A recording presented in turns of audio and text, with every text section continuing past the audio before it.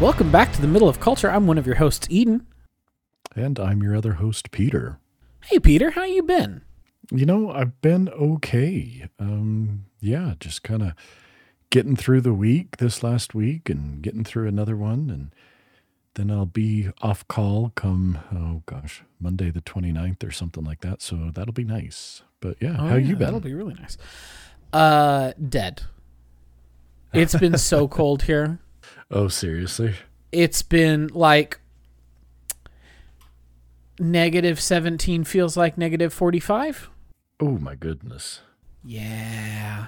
It's been real rough. That was just this morning. Gall.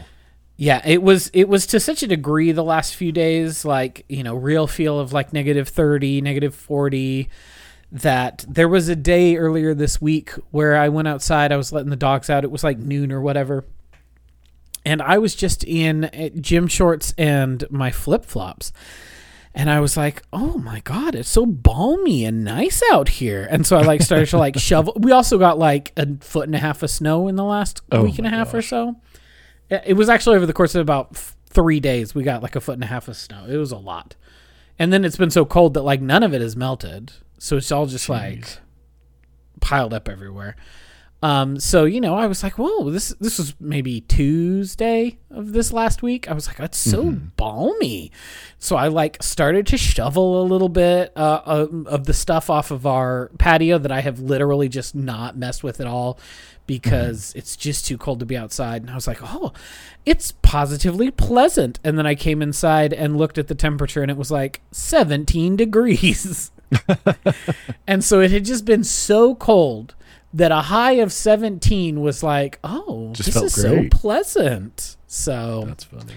Thankfully the cold is breaking. By in the next couple of days, we're supposed to get up to like almost 40. So I'm excited for that.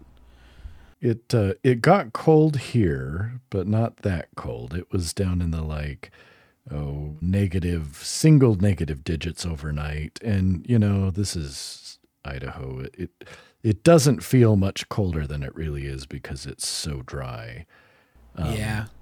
But with that being that cold, I guess it was last Saturday morning, I went to do a load of laundry and I threw it in, started the washer, walked away, came back, and it had some weird error code.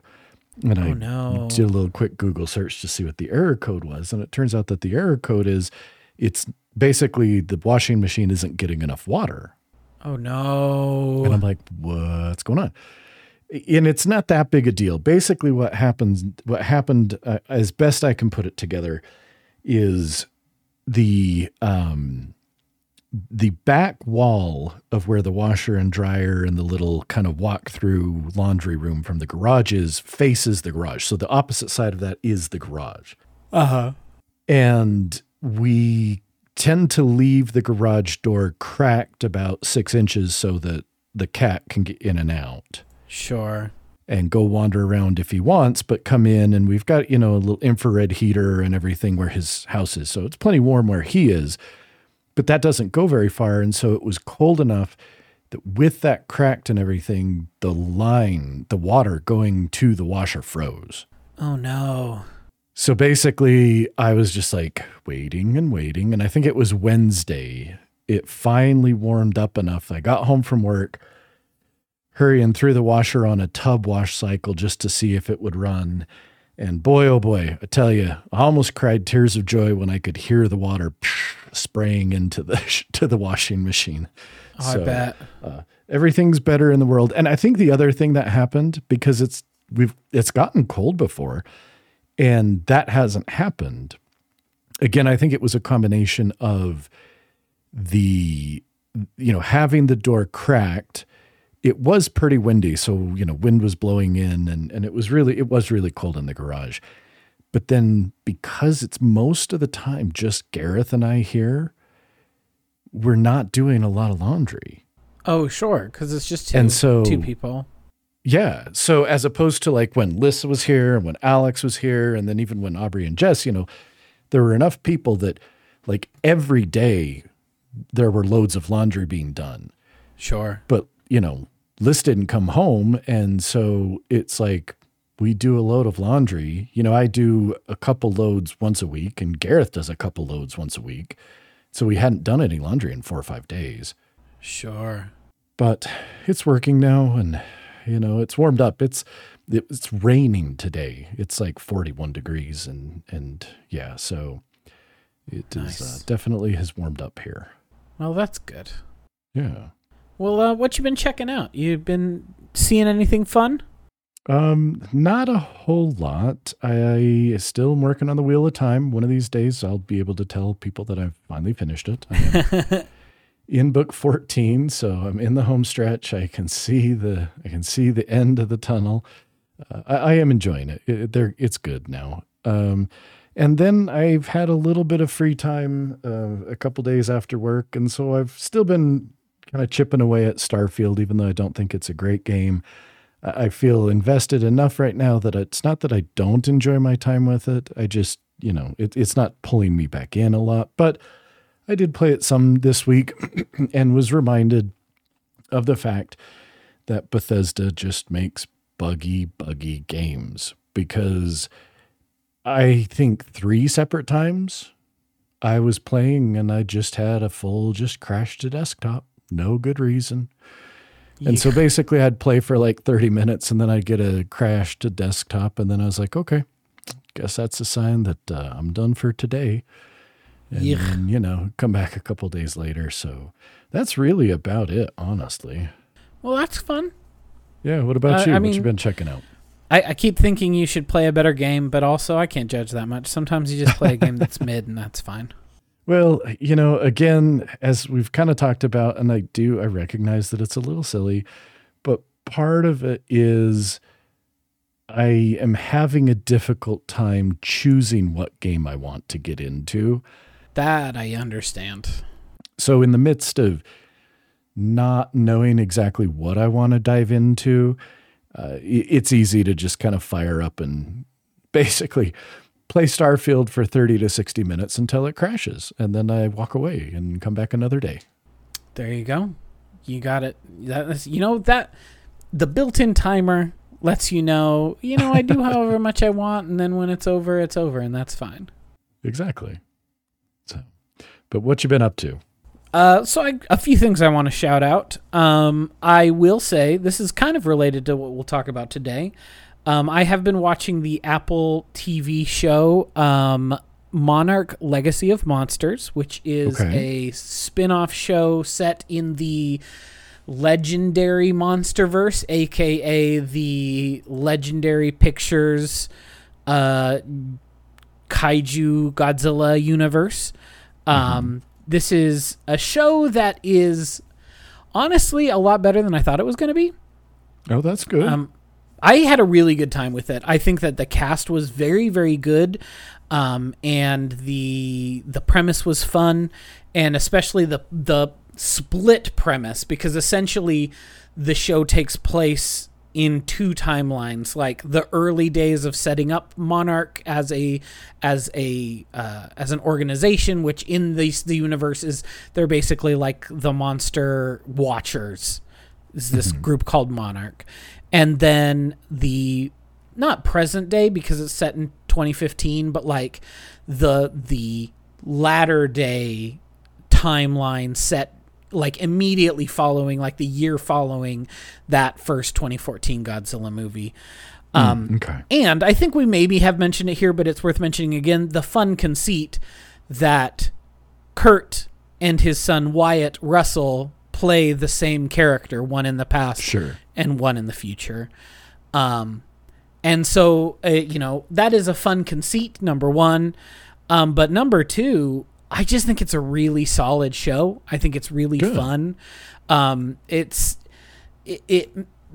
it's a TV show, obviously they don't have the budget for the monsters to be the main attraction. The monsters can only be a fun thing you see sometimes. So they had to really dig in and make things count when it came to the people. And I think that they did a good job with it. I had a really fun time with it. I would recommend it to people, but only if you have seen those movies. If you have not watched all of those legendary movies, you'll be lost. Okay. At the very least, you need to watch the first Godzilla movie. You could maybe watch this and then catch up with the others, but you got to see that 2014 Gareth Edwards movie, if only to have like a basis on it. But the more of it you've seen and the more you know of like what Monarch is as an institution, as an agency, all that sort of stuff, I think the more fun you'd have with it. But I really liked it. I thought it was pretty fun. Well, that's good to hear, just because it's something that I have been wanting to watch, but I've been a little hesitant because, you know, I hear what I would say almost like rumors of mixed reviews. The few podcasts and things that I have listened to where people have actually watched it, everybody seems to enjoy it, but they always make comments about something to the effect of, you know, I enjoyed it. It's not perfect, but, you know, and the main thing is I hear a lot of, but I don't know why people don't seem to like it. So it's good to hear that you enjoyed it, because it's on the list of things that I want to check out, in part just because I pay for Apple TV Plus. So I'm like, well, I should watch stuff on there that's decent. Yeah, no, I really liked it. I had a really fun time with it. The cast was very good.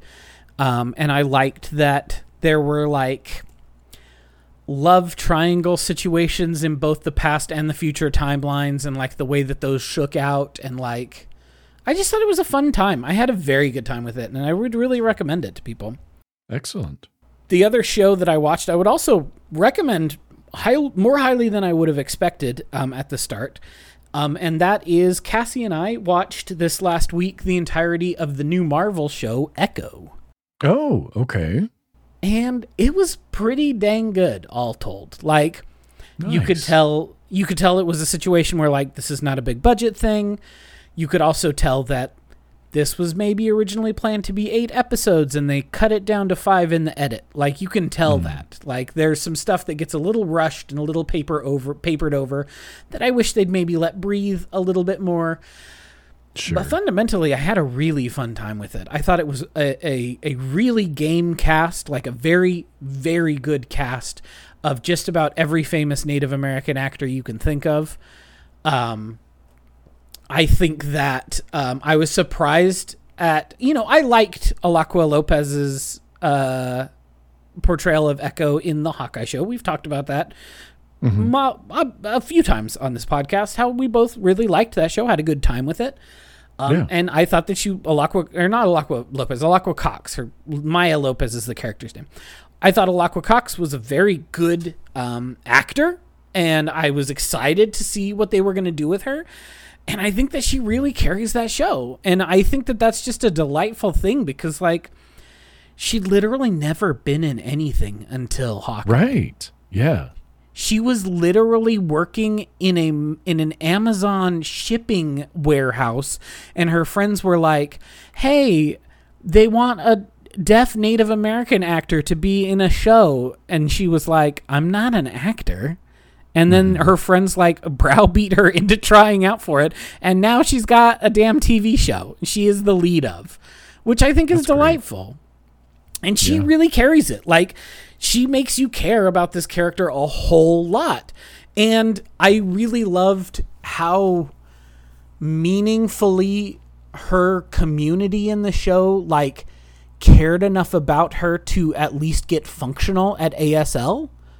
And that apparently was both true in the show, like between the characters, and outside of the show. Like, the showrunner made the cast, or not, didn't make the cast, but many of the cast did, but made the crew learn at least a bit of ASL so that they could work with the lead actor.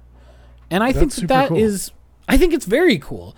And, you know, it was really fun. If you've got 4 hours, because I think it was maybe a little under 4 hours all told for 5 episodes, it's worth watching. I had a really good time with it. Vincent D'Onofrio's back, and he's always chewing scenery as Wilson Fisk. He's great. Perfect. And I think it sets up some interesting things for where his character might go in the upcoming Daredevil show. And I just thought it was it was better, much better than I thought it was going to be. I thought it was really good, and it made me think, okay, you've got this new imprint Marvel spotlight, and I'm kind of excited to see what you do with it. Good. That's also good to hear because, Gareth and I were talking about this. We still haven't watched Loki season 2. I know that What If season 2 is out. I knew the Echo had dropped. And to just be really honest with you, Secret Invasion was such a steaming pile of shit that I have been completely turned off from anything Marvel related. And I want something to kind of help get me over that. But really, I was so angry with what a hack job they did with Secret Invasion that it really, it's pushed me away from Marvel for right now. And I want something to enjoy so that I can kind of get back into it. I mean, this might be a good avenue for that. I watched it and then convinced Cassie to watch it with me. And she was like, I don't know. And I was like, you've seen most of these actors in Reservation Dogs, which is a show that you like a lot. So let's give one ep a try. And then, we watched the whole thing over the course of a couple of days. Because she was like, well, we're watching another episode, right? We're watching another episode. And, cool. It might be the thing that helps you get over that hump and interested in Marvel stuff again. Even if it is just, this doesn't feel like a Marvel show. It feels tangential to it in a lot of ways because it's street level characters, a very loose tie-in to Daredevil and Hawkeye, but it's very loosey-goosey. And I just had a good time with it. Good. That's awesome. And then the last thing I will mention is, I think I mentioned it last time, but I have continued forward and read all 5 volumes of I'm in Love with the Villainess, and it was a delight. Nice. I literally spent all day, anytime I was not in meetings yesterday, I was just reading that book. I read the entirety of volume 5 yesterday. Nice. Very good. It got so fucking batshit, dude.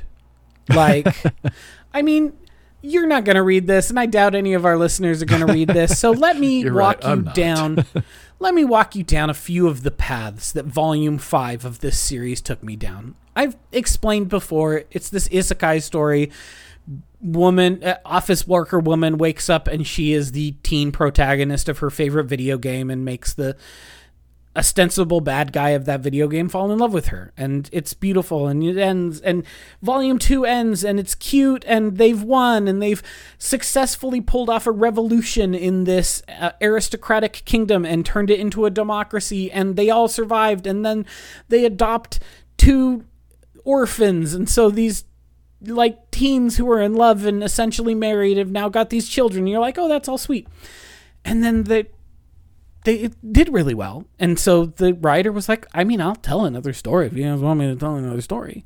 Mm-hmm. And so she told the weirdest, most batshit story she could come up with. And like, eventually it turned into, so neither the world where the main character came from nor this magical world are the original real world.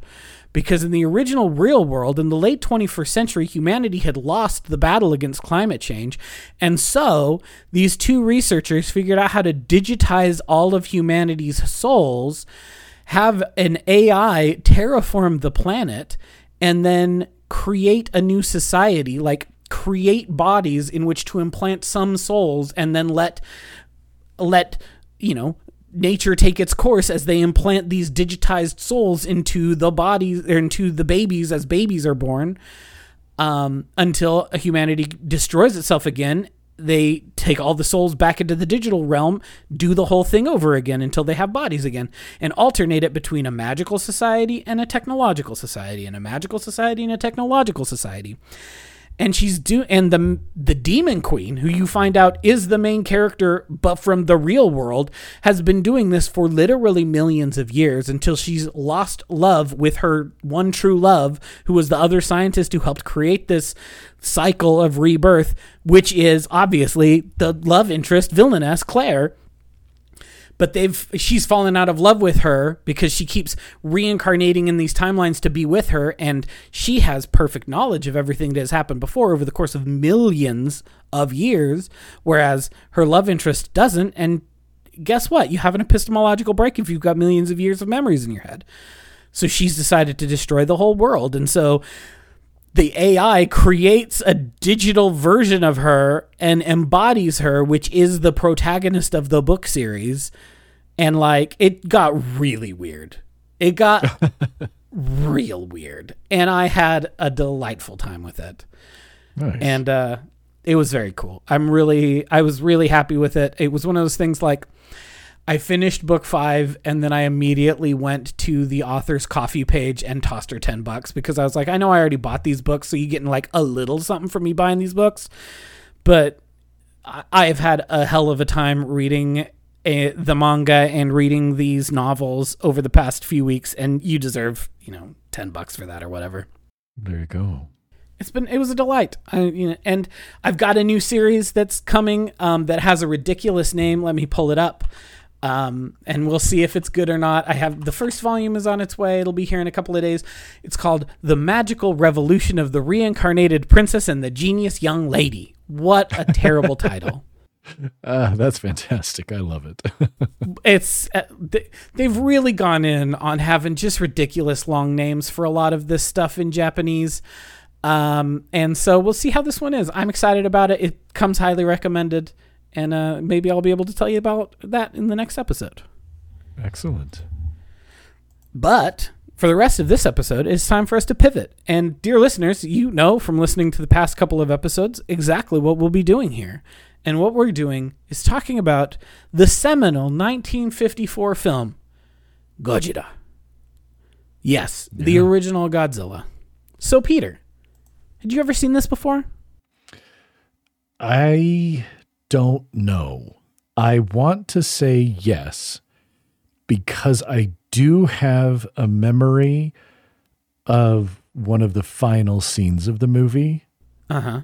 But if I had seen it at some point, it was either not all at once or it was in passing or something to the point that, I didn't remember much. I just remembered that scene near the end.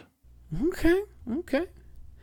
I am curious if you had seen the Japanese version or if you had maybe seen the 1956 film Godzilla King of the Monsters, which, for all intents and purposes, hits the same plot beats as the 54 movie, but is dubbed and has a bunch of new footage with Raymond Burr, Perry Mason, as an American reporter who is in Tokyo as all these things are happening. So he becomes kind of the POV character for you as the American viewer. And it's, again, the basic plot beats are all the same, but the vibe is incredibly different in the American version, Godzilla King of the Monsters. And I think I still really like it. I think it's a very cool, fun movie, especially to see how seamlessly they, especially for being in the 50s, they seamlessly edit in this entire story about Raymond Burr's character as if he were there when it was all being filmed. But dog, he was never in Japan. They filmed that shit in Los Angeles. That's kind of really interesting. And just splice it into the Japanese film alongside dubbing it.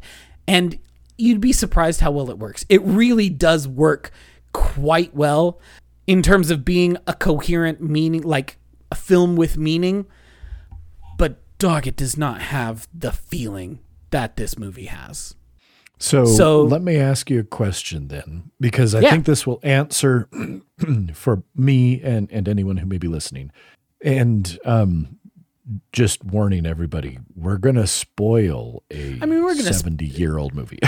I was going to say, this movie is 69 and a half years old. We're going to spoil the shit out of it. If you haven't seen it, you should go watch Godzilla. It's a good movie. So the scene and the thing that all of a sudden triggered this memory was the oxygen destroyer as Godzilla is sinking to the ocean, and then you get that transition to his skeleton. Yeah. So is that in the Raymond Burr? It is, 1956? yeah. That scene is largely untouched. Then most likely that is what I saw at some point on PBS growing up as a kid. I mean, that's the film that I had on VHS when I was a kid.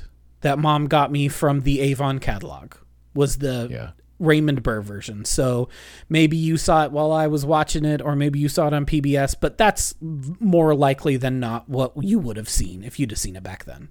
Yeah. So that's my guess, is that that's probably what I have seen, as long as that scene is the same, because that was the scene that I was like, okay, I know I have seen this. It absolutely is. So then my question is, how did you find this movie? What did you think about it as you watched it? We can kind of go over basic ideas, how we felt about it, especially, it was a month ago that we went and saw -1, which in a lot of ways, especially now that I'm sure as you've seen this one, -1 is explicitly doing a lot of echoes to this exact film. Oh, yeah. So how did you find this as you watched it? What did you think about it? So, and I don't think I would say that this surprised me. Sure. But I have a memory of some of the later Godzilla movies, especially once they've been dubbed, being super goofy. Oh, yeah.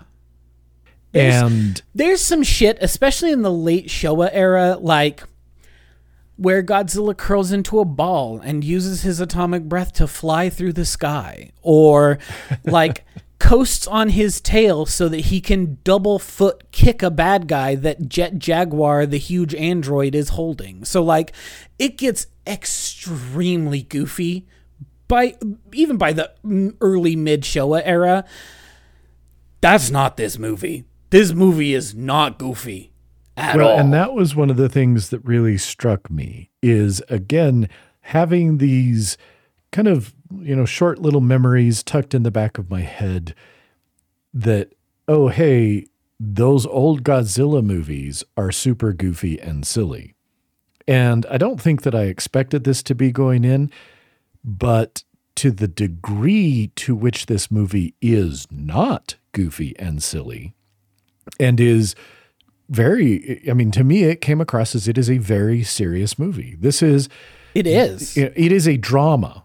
It is a straight up drama movie that the principal source of drama is this massive monster. And it takes itself very seriously, and it treats the characters and the story with the gravity that befits a serious drama movie. Absolutely. And so I was very impressed at that. And it kind of reframed a little bit my thinking of Godzilla, because again, as we've talked about, I haven't seen very many Godzilla movies, but have been tangentially aware of Godzilla for many, many years, obviously. Mm-hmm. And so kind of having this idea that had not fully formed in my head, but formed as I was watching this movie, that I think somewhere in there, I thought that the 2014, the legendary monster movies was kind of let's take Godzilla and let's make it more serious, and understanding that, no, guys, they already did that. They took Godzilla and they made a serious movie back at the very beginning. The very first time they made a Godzilla movie was an important reframing of the character and the series as a whole to some degree. And then bookending that experience again with Godzilla, and then Godzilla -1 a month or so ago. And as you mentioned, it really, to me, honestly, it made Godzilla -1 a better movie. A movie that I enjoyed even more, because I was able to look at it and go, okay, The Force Awakens was a fun Star Wars movie in lots of ways because of the way it recalled A New Hope. Mm-hmm. But it wasn't a good movie. No. But but there was at least that. And then Godzilla Minus One was kind of, again, like a sort of, them kind of going, hey, hold my beer. Let me show you how it's done. And making a movie with a lot of callbacks that is obviously an homage to the original Godzilla movie in a lot of ways, and sort of some of the themes and the tone and that sort of thing, but still feels like it stands on its own while being entirely respectful. And because of how respectful it felt to me, almost really kind of showing a degree of gratitude to the work that was done 69 and a half years ago. Absolutely. I think, I've seen this movie multiple times, but I probably haven't seen it in a decade. I have sat down and watched, I have the big Criterion box set of all of the Showa era films, which, again, if anyone is interested in Godzilla and wants to spend the best $150 you could spend if you are interested in these movies at all, is to get that Criterion collection, because it is this gorgeous box, this gorgeous big, like, coffee table sized book that has gorgeous bespoke art for each of the 15 Showa era films, and has, like a short essay on each one of the films. And then it's a Criterion collection thing. So it's filled with as many special features as they could possibly, jam into these things. And, I have gone through most of that box set. I have not watched all of it yet. Destroy All Monsters is not a very good movie, so I haven't gotten back around to watching that one again yet. But I also hadn't gotten around to watching this original Godzilla film probably in a decade or so. So rewatching it last night, like you said, just really reframed a lot of the ways that I was thinking about Minus One, and where I was like, oh man, it really did take things serious in a way. Like you said, I having seen all of them, I know that they can take this serious turn more often than not.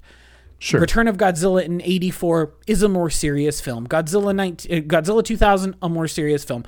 Godzilla, Mothra, King Ghidorah, Giant Monsters All Out Attack, despite having the stupidest fucking name, is one of the most serious and like meaningful and pensive of these Godzilla movies.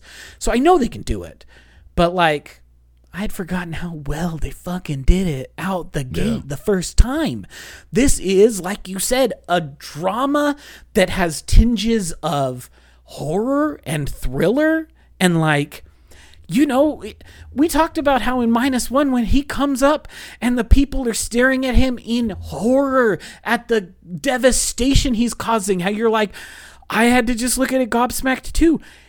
This movie does the same fucking thing. He comes aboard, he comes out of the water, and you are on the edge of your seat watching him destroy everything, watching him just like atomic breath a street full of people and watching them all collapse to the ground in flames. And you're like, damn, man, they just like hit it out the gate the first chance. Yeah. It's a really cool movie. And then they followed it up with a really bad one 6 months later. Which is wild to me, but we don't need to talk about that right now. So, I know that your son, Gareth, watched this with you. How did he seem to enjoy it?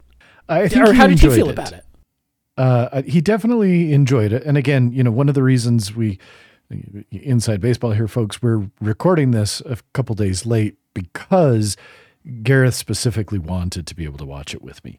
Now, he absolutely was like, that's an old movie.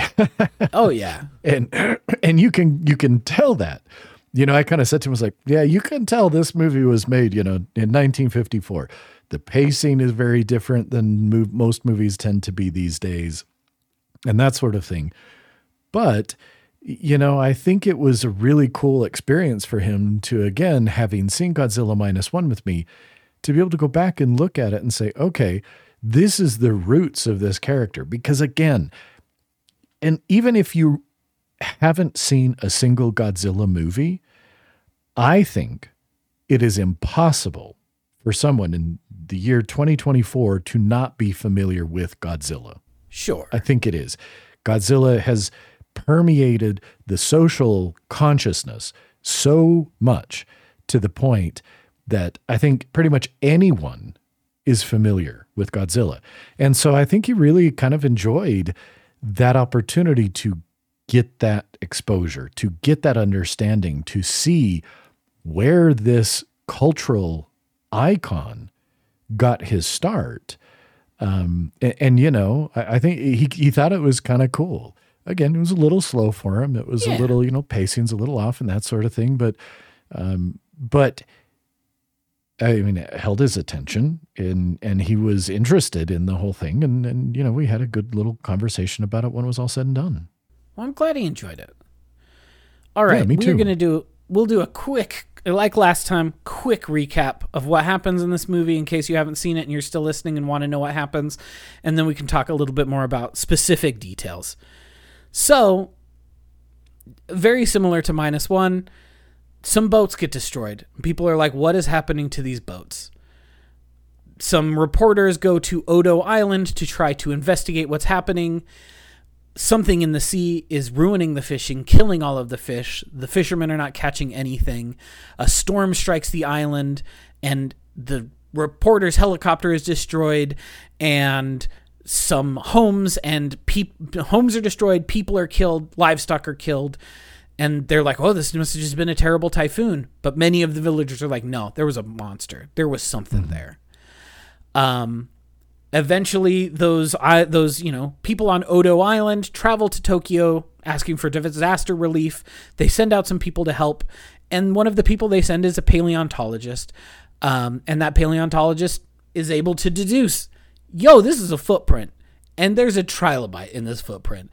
Trilobites are hella dead, so I'm thinking this is a dinosaur. Yeah. And he's clearly radioactive because everything in this, and again, like we talked about with -1, the casualness with which they treat, oh, these Geiger counters sure are like dancing like there's no tomorrow, but I'm just I'm just in a jacket. On. The guys who are carrying the Geiger counters have the kind of plasticky looking, sort of see-through white jackets on. So clearly they're protected. They don't have anything on the faces. And also, Professor Yamane is just picking up the trilobite with his bare hands. And they're like, yo, Doc, don't pick it up with your bare hands. And he's like, oh, yeah, let me put it in a box. Anyway, Godzilla appears. He's enormous. He's 50 meters tall. People are freaked out. He's killing ships at sea all the time. They send out some ships. At some point, aren't they like, I don't know. I remember at some point there was well over 20 ships have been destroyed. Yeah, because they like 17, 18 get killed. So they send out 10 frigates to try to kill the monster with depth charges. And he just destroys them all. Because he's Godzilla. He survived H-bomb testing, which Dr. Yamane keeps bringing up over and over. I don't know how you guys think depth charges are going to kill a thing that got awakened and powered by H-bombs. Mm-hmm. He comes to shore. He busts shit up. Like, just destroys things. Again, there's a scene that is very, reminiscent of -1, where he runs into a train, picks up the train in his mouth, and is shaking it back and forth.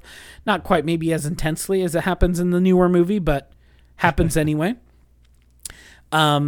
Eventually, on the human side, we've got Dr. Yamane, who is the paleontologist. He has a daughter whose name is Emiko, who is in love with Ogata, who is one of the ship salvager dudes. He basically works for the shipping company whose ships were destroyed at the start of the film, and they want to get married. Problem is, Emiko is technically engaged to Dr. Serizawa, who is a younger colleague of her dad, who has a young family friend who sometimes you just marry people when your parents are like, what if you got married to this person? So they're engaged even though they don't really seem to like each other or be in love with each other. She goes over to break off her engagement with him so that she can marry Ogata instead. And he's like, hey, do you want to see what I've been working on? It's a thing I call the oxygen destroyer. I wonder what that does. And she gets freaked out by it. So forgets to say, oh, by the way, we're going to break up because I want to marry someone else. But he demands that she keep it a secret. And then so Godzilla's come on shore one time. Japan freaks out. They're like, what if we make an enormous electrified fence? And they do that.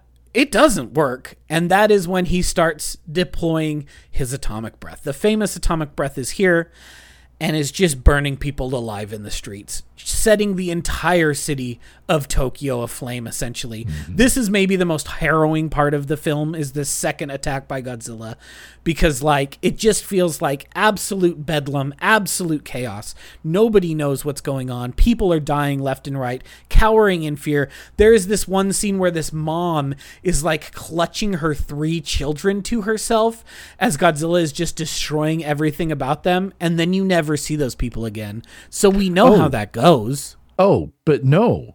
Even more than that. Isn't that the mom who specifically says to the kids, "We'll go where your daddy went soon"?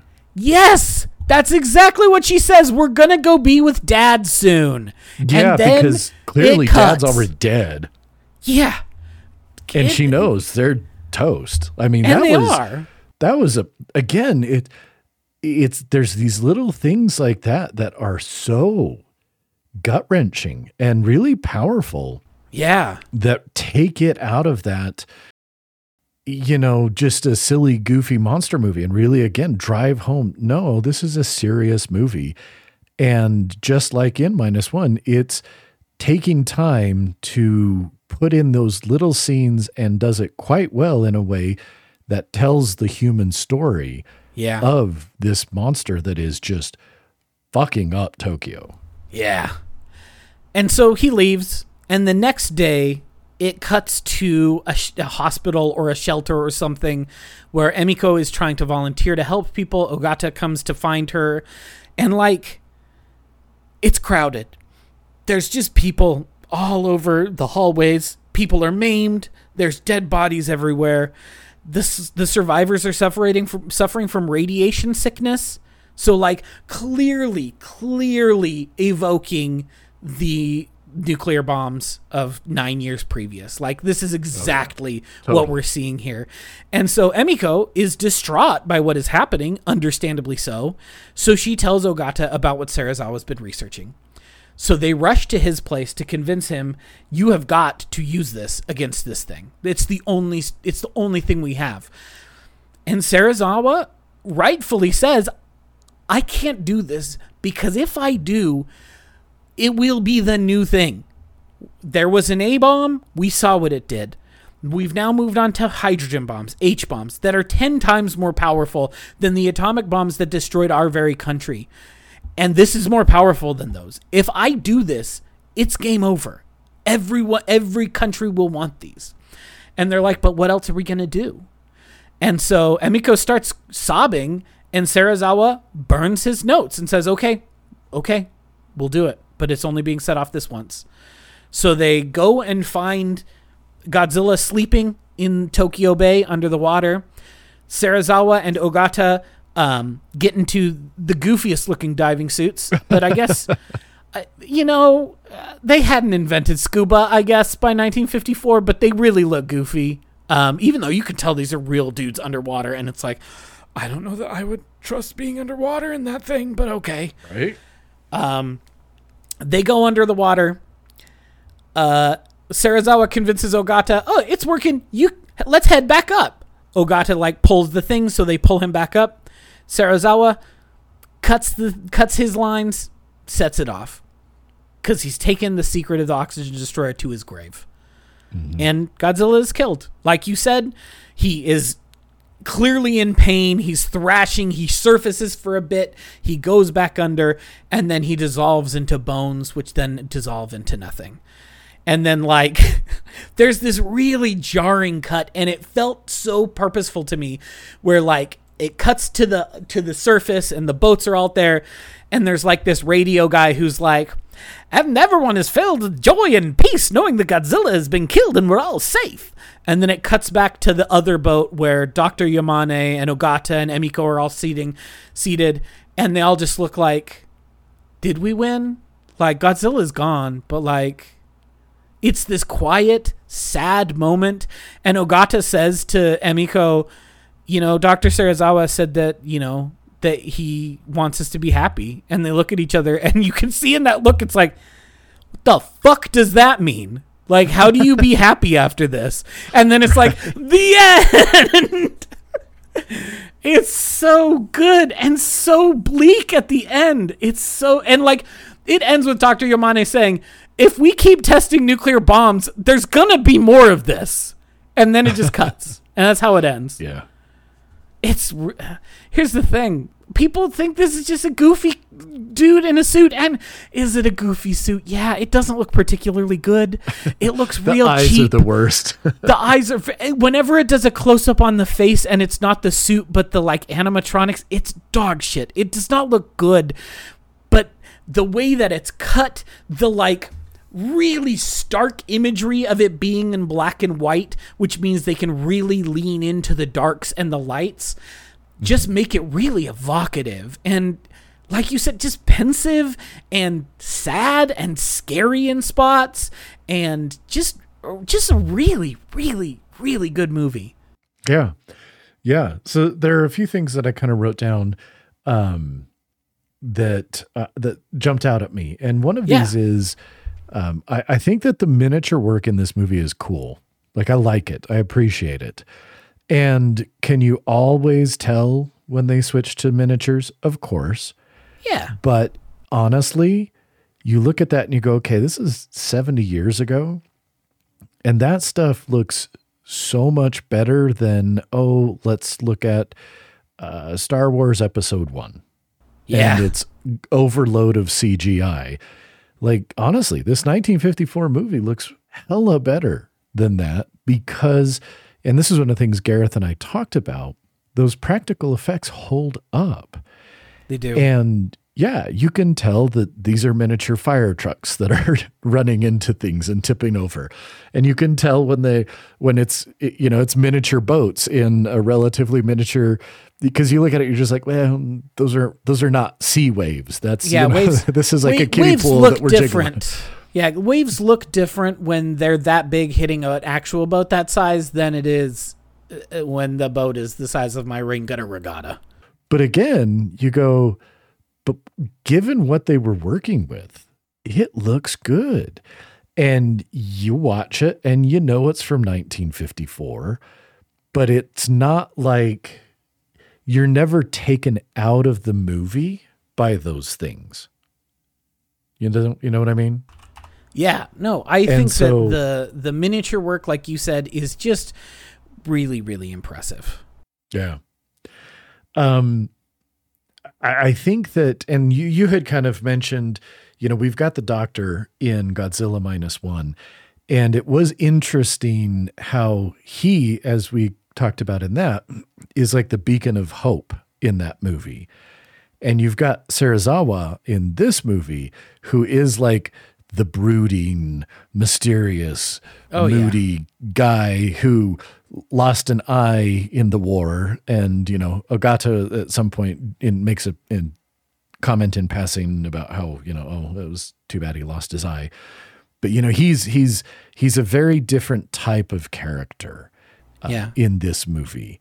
And I thought that the relationships between the characters were pretty solid. And, there's this one dude from Odo Island who kind of looks like teenager-ish, who just sort of gets adopted into Dr. Yamane's family and is like hanging out with him the rest of the movie, because you get the impression that Godzilla probably like stepped on the house where his family on Odo Island was. Yeah. And his whole family is dead. Like, his house is one of the ones that is destroyed by the typhoon / Godzilla, and his whole family is dead. So he basically becomes the little brother sidekick to Ogata, the male lead of this film. Yeah. And again, they do such a good job of kind of giving us these relationships and making sure that we don't ever lose sight of the humanity of the story that is being told. Mm-hmm. And I think that that's impressive. I think that lesser movies, well, no, I don't think that. I know that lesser movies have failed to do that because it can be tough. If you get distracted by all the fire and the things that are getting destroyed. And guys, look, Godzilla's a dick. Like, he really is a dick. And he just goes after Tokyo. And it's one of these things where if we didn't have those little moments intercut, again, callback that you could see in -1, you've got the reporters in kind of the tower instead of on top of the building in this, and they're reporting, and Godzilla's coming at them, and, you know, the guy just straight up is like, this is it, you know, not going to make it. He's coming at us, and basically, I don't remember exactly what he says, but, you know, this kind of message that's like, I'm not going to survive this. I hope some of you do. And then Godzilla just, boom, takes out the tower. And it's really bleak. It really is. But it is, again, Godzilla goes on a rampage. And, okay, I'm going to compare this to another movie. You think about the final battle between Zod and Superman in Man of Steel. Uh-huh. And how much destruction there is. Yeah, and a lot. Again, in the hands of, a lesser director, you've got Zack Snyder, who is trying to give us little moments of humanity because we see people, but the focus is so much on the damage and look at how big this is and the kind of disaster porn aspect of it, that it just is annoying and feels too long and feels nauseating. Whereas, while this scene where Godzilla is just rampaging on Tokyo, I don't want to say it feels too long, but you want it to end, not because you're just like, okay, we get it. That's how I felt in Man of Steel. It was like, I get it. Just can you cut through this, please, and just get to the end because I'm tired of this. But in this, I want it to end because of the tension it's building, because of those little glimpses of the human cost of what is happening to this and how authentic they feel. You want it to be over because you want these people to stop suffering. Exactly. And I think that's an incredibly important difference between some disaster movies and what they managed to pull off here, you know?